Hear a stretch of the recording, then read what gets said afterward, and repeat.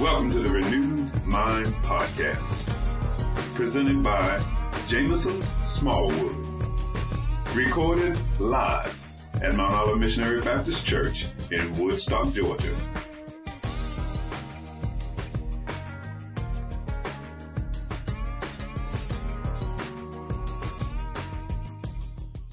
So, Gloria, tell the people who you are. Okay, well, my name is Gloria, and I've known Jameson for a number of years now. I think we first met through, must have been the McNair program. No. Our alma mater. Was it? It wasn't? Was it before that? We actually go all the way back. 2004. We go all the way back to when you worked for the hot staff in 2001, and I was an incoming freshman. That is funny. Okay. Yep. Okay. All right. Wow. I'm really old. Okay. So we go back a little bit, but we go back to 2001 per Jameson. I think we became friends during McNair. And that was in 2004. And then the next year, 2005, we went back to EOP or TRIO programs to serve in the capacity of upward bound tutor counselors. And then we just kind of, stayed in contact since then.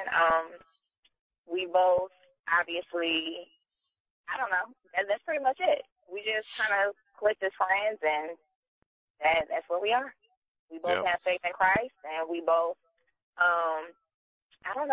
seek different ways to kind of share the Lord's word. And I think that we might have a different opinion on this particular topic, so it's going to be interesting. I don't know what your viewpoint is on this situation, but that's where we are.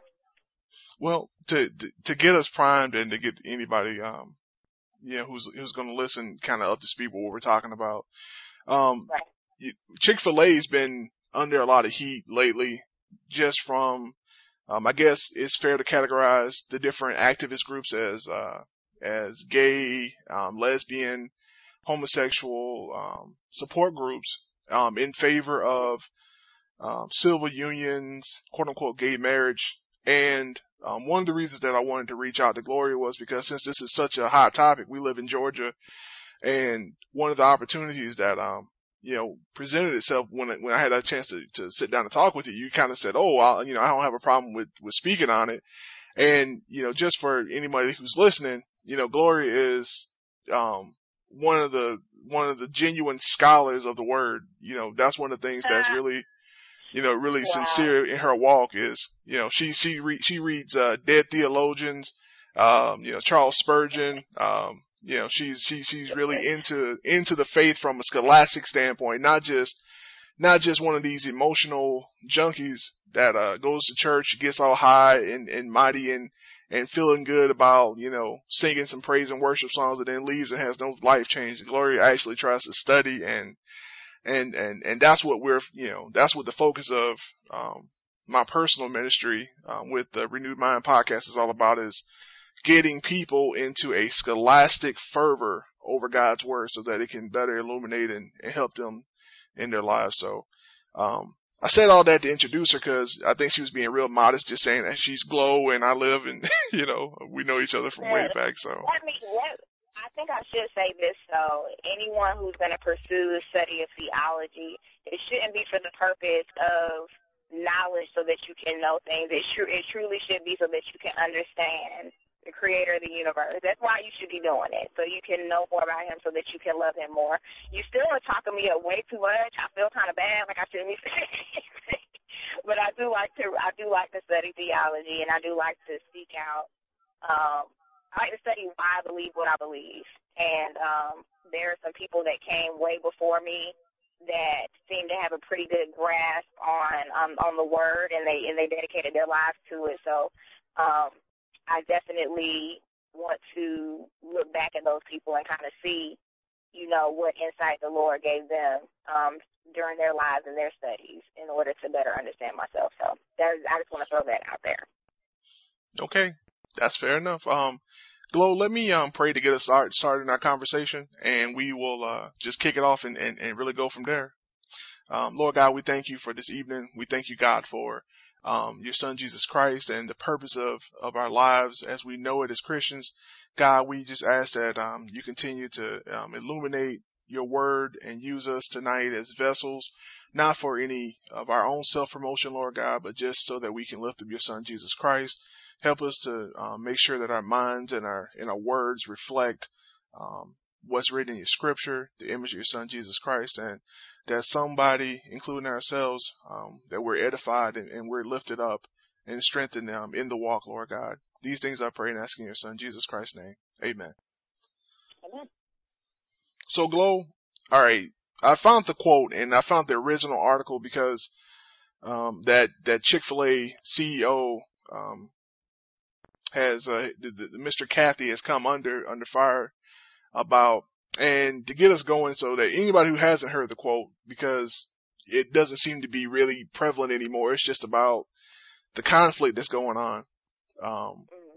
The quote is, "It began as a college scholarship," and this is read from the Baptist Press news website, and it says, "It began as a college scholarship," and that's talking about their some of their charitable ministries, in particular the WinShape Foundation, and expanded to the foster care program and international ministry, and a conference and retreat center model after the Billy Graham Training Center at the Cove.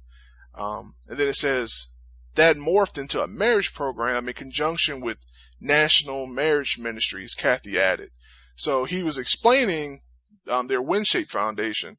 And then this is where the Baptist Press sort of presses him a little bit, and it says, "Some have opposed the company's support of the traditional family." Well, guilty as charged, says Cathy, when asked about the company's position.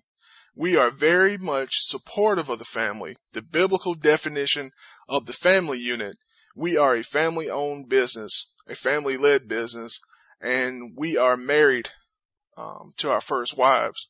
We give God thanks for that." And that is very much the quote, if I'm not mistaken, that is causing so much conflict. And tonight we're really not here to talk about, the biblical definition of marriage, but as Christians we draw our illustration from and our understanding of marriage from Adam and Eve and how God constituted them as man and woman. That's why theologically speaking and through a God's worldview, we're opposed to the notion of man and woman marrying, quote unquote, to try and build a family, because that's not what God ordained, and that's not how you structure things. But the question I got Gloria on tonight to talk about is, so Gloria, how do you feel in particular about sort of a lack of interest by some Christians to express outrage and support of what the Chick-fil-A CEO said in terms of being in favor of supporting traditional marriage in the traditional biblical sense? That was sort of my Facebook post that started this dialogue a little bit, and I just kind of wanted to hear your opinion, because you said it might be a little bit controversial or differing from mine. So, And maybe it won't be. And when you say to express support, are you speaking in about the about what occurred yesterday when droves of people went out to Chick-fil-A in support of Chick-fil-A, or are you talking about just a general disinterest in standing up for the biblical view of marriage as a Christian? I think that's a fair point. Yesterday, what happened was, for the listeners, is that Chick-fil-A received the support of probably hundreds of thousands of people across the nation. Yeah. Just really interested in showing their financial support of the company for saying that they support traditional marriage and biblical marriage. And the reason it was such a hot button topic yesterday was that because Atlanta is the home of Chick-fil-A, everybody, and their mama, so to speak, was at a Chick-fil-A at some point yesterday buying food so much so that it was actually, stopping traffic and stuff up here. So, no, I think I think my question, hinges on, do you think people do you think people who profess to be Christians, people who profess to be followers of Christ, do you think that they have the right amount of interest and outrage when we are living in what seems to be a society where it's becoming increasingly more hostile towards you expressing a biblical worldview in a public fashion? Oh, yeah. Okay. Yeah, that is pretty concerning to me, and I think you and I would agree on this. I am amazed. If you remember, I think it's been a couple of months when President Obama so-called officially came out in support of gay marriage.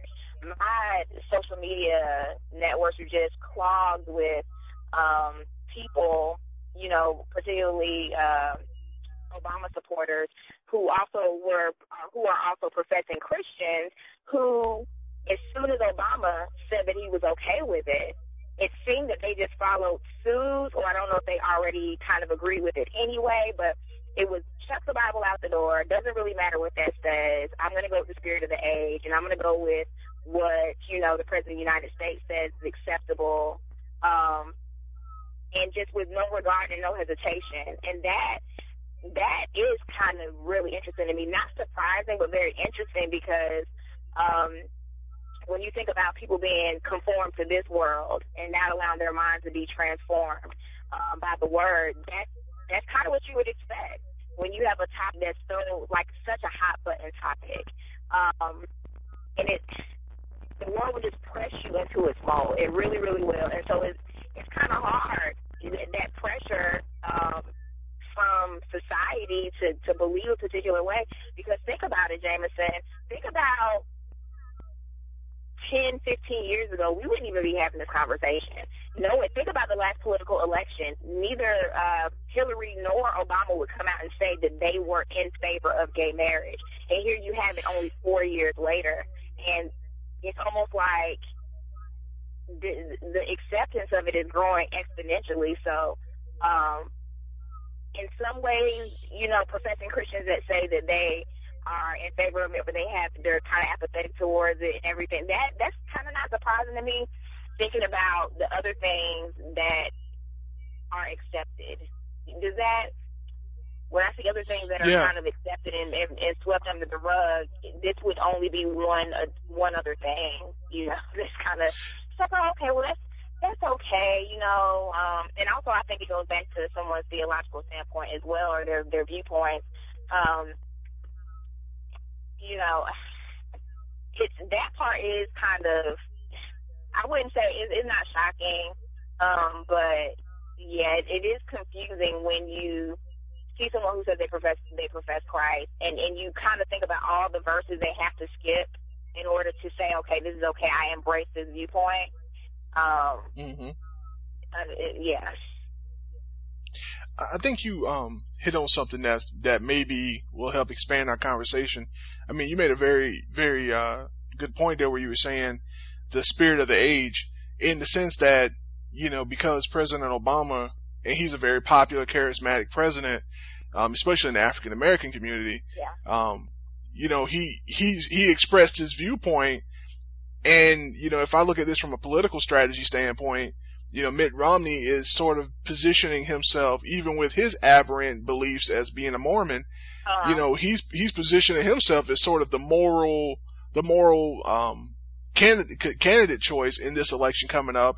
And Obama seemed to run to the more liberal viewpoint of marriage to recruit that segment in population.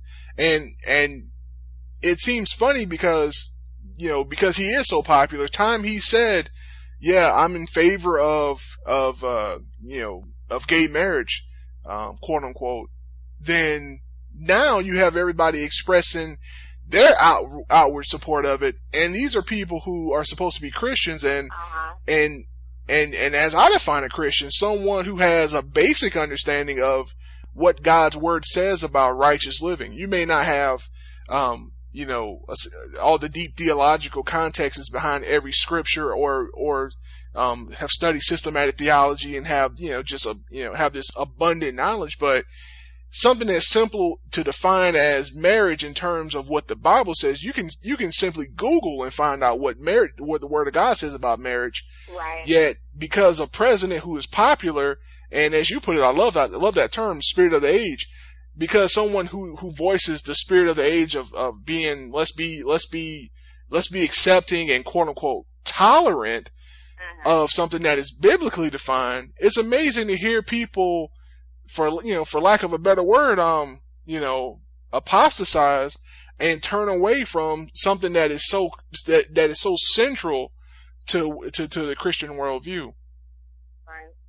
So I guess my question to you then is, and I'm glad this has turned into this conversation, is how is it then that, or do you even approach, maybe you don't, do you approach people who claim to be Christians and point out some of the contradictions and the obvious, points of conviction that they need to adhere to in their lives? Because being a Christian, you take on a lot of worldviews, right, or I should say a perspective on a lot of different things through your worldview that you can't just lay down for the sake of, as you said, the spirit of the age, what's popular, what's happening right now. Right. So do you even talk to these people, and did you have any dialogues with those people you saw on your Facebook feed? Well, Jameson, the way, no, and here's why, and you and I might differ on this. No, go ahead.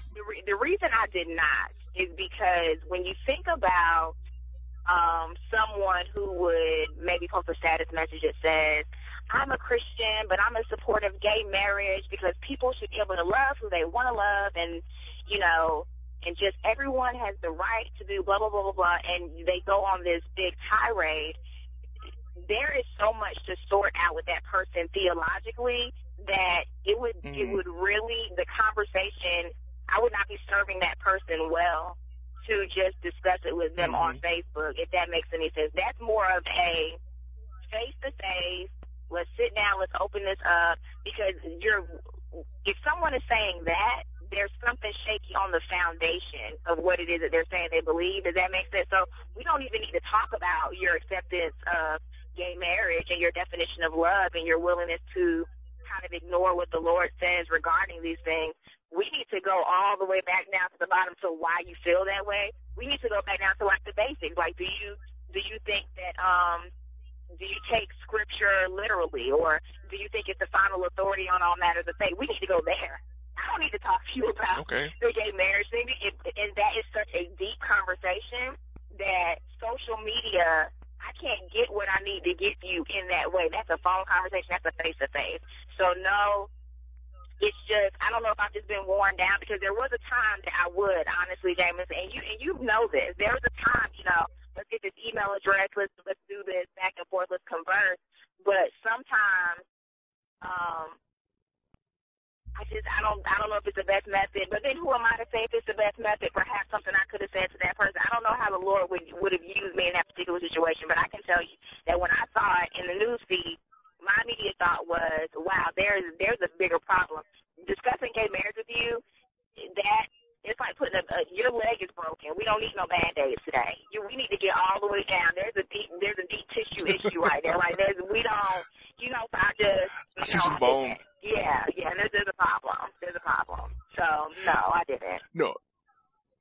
But I don't say that to put you on the spot. I think what you're saying is valid. I mean, how can you talk about something that is peripheral to your theology when the core of what you believe is obviously out of place? Right. That's your belief in gay marriage is a symptom of the problem. It shows that, hey, you've got some other issue going on here that is aberrant. You don't acknowledge God's word as the authority in your life. Yeah. And that speaks to a soul that still is in rebellion against God, Yeah. But, so I think I think that's what I'm seeing too, and more is, and I think that's one of the things that sort of has really gotten my heartstrings pulled, to start this, this website and this podcast and to help people see that there's more to the there's more to the church experience, and that's what I mean for people who are just going to church for the experience. There's more to the church experience than just sort of this peripheral, Team Jesus mentality that is so pervasive today. It's, that, hey, if you do accept Christ and you accept that the name that and the responsibility that comes with being a Christian, because you believe in his sacrifice and atonement, then you've got some serious problems, because Christ died for those things. He died for people, giving themselves into sodomy and non-natural relations, and a lot of the things that seem like when we're Christians and sharing our beliefs, it seems like we're hating those things, but it's not the people we're hating. It's the actual sin that Christ died and bled for. Right. And you're right. Social media, it makes it so easy to get into flame wars, but you can't address the issues at hand with people in a very direct way, because, like you said, how can you really have that conversation with somebody and if it's Twitter 160 characters, or if it's a Facebook status update where they cut it out, they chop it down. Yeah. Because people just stop posting when they see that they're like, oh, well, she's really just telling me, or he's telling me what I need to know. I'll just stop posting and let it die down. So. Exactly. With a phone conversation, or let's sit down and talk about this, you can't turn me off. Is that you can't scroll past me like you didn't see the fact that I responded to your comment. You can't pretend like I'm not sitting here. And social media really gives you the opportunity to do that. It lets you shut people off as you see fit. And maybe I say something in my status message regarding what you said, or maybe I say something in response to your status message that you don't like. Well, you don't like it, you just unfriend me. You can just turn any opinion that you do not view as valid, or anything that offends you. You could you could turn it off. So I don't see it as I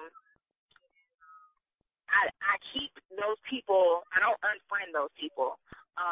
Myself, what I do is I kind of just get a feel for what their worldview is. And it's so that I know that if a situation ever presents itself where I can actually talk to that person, I will actually do it. And I think that the situation, I don't know, I think room could be made for a situation to actually occur where I could sit down and that conversation or that topic come up and we actually have a discussion about it. I think that's fair. I mean, you can only do so much in that format, because, like you said, it's just a matter of a button click, or, closing your laptop and going to another web page.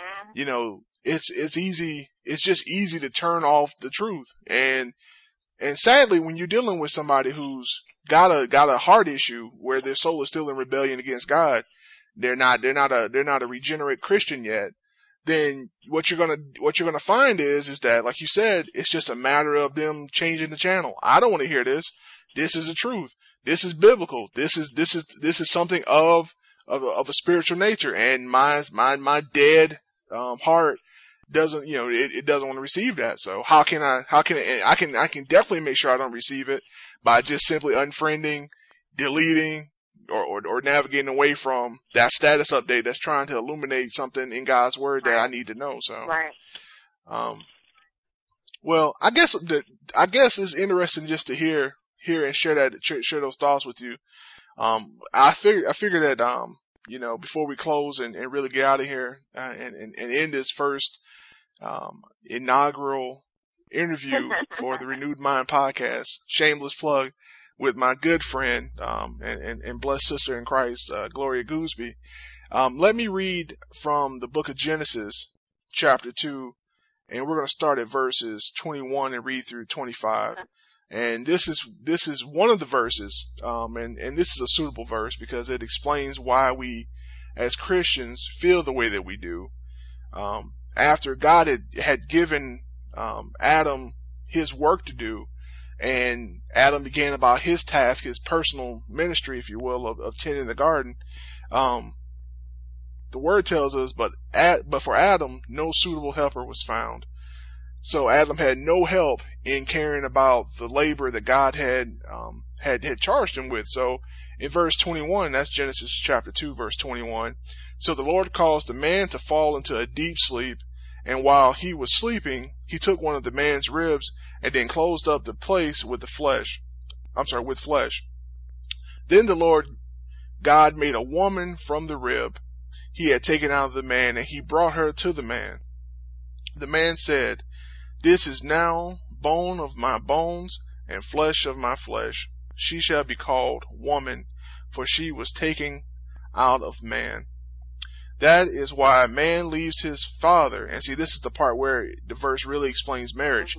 This is why a man leaves his father and mother and is united to his wife, and they become one flesh. Adam and his wife were both naked, and they felt no shame. And the key verse in that to take away for anybody who's following along with us, that is why a man leaves his father and mother and is united to his wife, and they become one flesh. It is the completion, in essence, that you see happening here, where woman is taken from man and is a part of his flesh and is a part of his bones.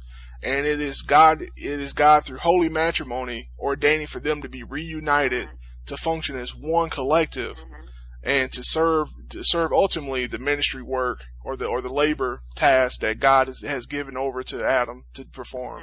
And that is what defines marriage, is two people, a man and a woman, coming together for a common purpose, united to serve and work together to accomplish the work that God has blessed them with.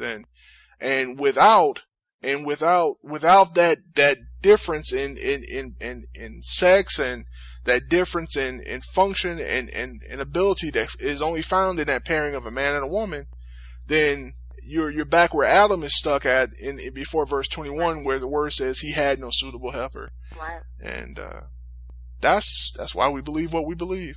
Like I said, I respect your opinion and the sincerity of your walk, and we'll just keep on fighting the good fight. We'll figure it out how to best penetrate the hearts of these folks and prayer and truth. And minister to people. That's it, prayer and truth. Yeah, prayer and truth. The gospel and some prayer. That's pretty much what we got. Let us keep all that stuff in mind that we kind of talked about tonight. Just in that, as you go about, and this being the people who aren't on the phone and aren't on the computer recording the podcast, amen. As you go out and you profess Christ, realize that there's more to professing Christ than just simply sitting back and watching this spiritual warfare unfold, and you taking the side of the people that are espousing the viewpoint of sin, the viewpoint of Satan. We have to understand that while we're not in the book of Acts, the time of the book of Acts where Christians were being stoned to death, the only thing that is stopping the culture of persecution from coming back into the world is really when good men stand up and good women stand up and vote with their voice and vote with their conviction and stand on God's word and say, you know what, we're not going to sit back and allow this evil to just continue to spread unchallenged. This is what we believe, because our God has given us his word and has told us what it is he wants us to do, and we stand on that. And it's nice ultimately that we buy chicken sandwiches to show our support for the CEO and the organization, but we show our support ultimately for our spiritual CEO, that being God, and his chief executive officer, that being Jesus Christ, when we stand up and we tell people unashamedly, and I don't even know if that's a word, but I'm going to use it because I'm a Black Baptist, amen. Unashamedly, that this is what marriage is, and that marriage is between a man and a woman. So, stay convicted, stand on God's word, and just stay praying and stay studying, because it's about renewing our minds so that everything else in our lives can follow. And on that note, people, peace out. Tell the people goodbye, Glo. Goodbye, people.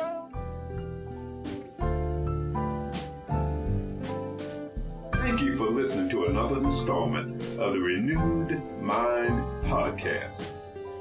Be sure to listen again as we endeavor to renew our mind.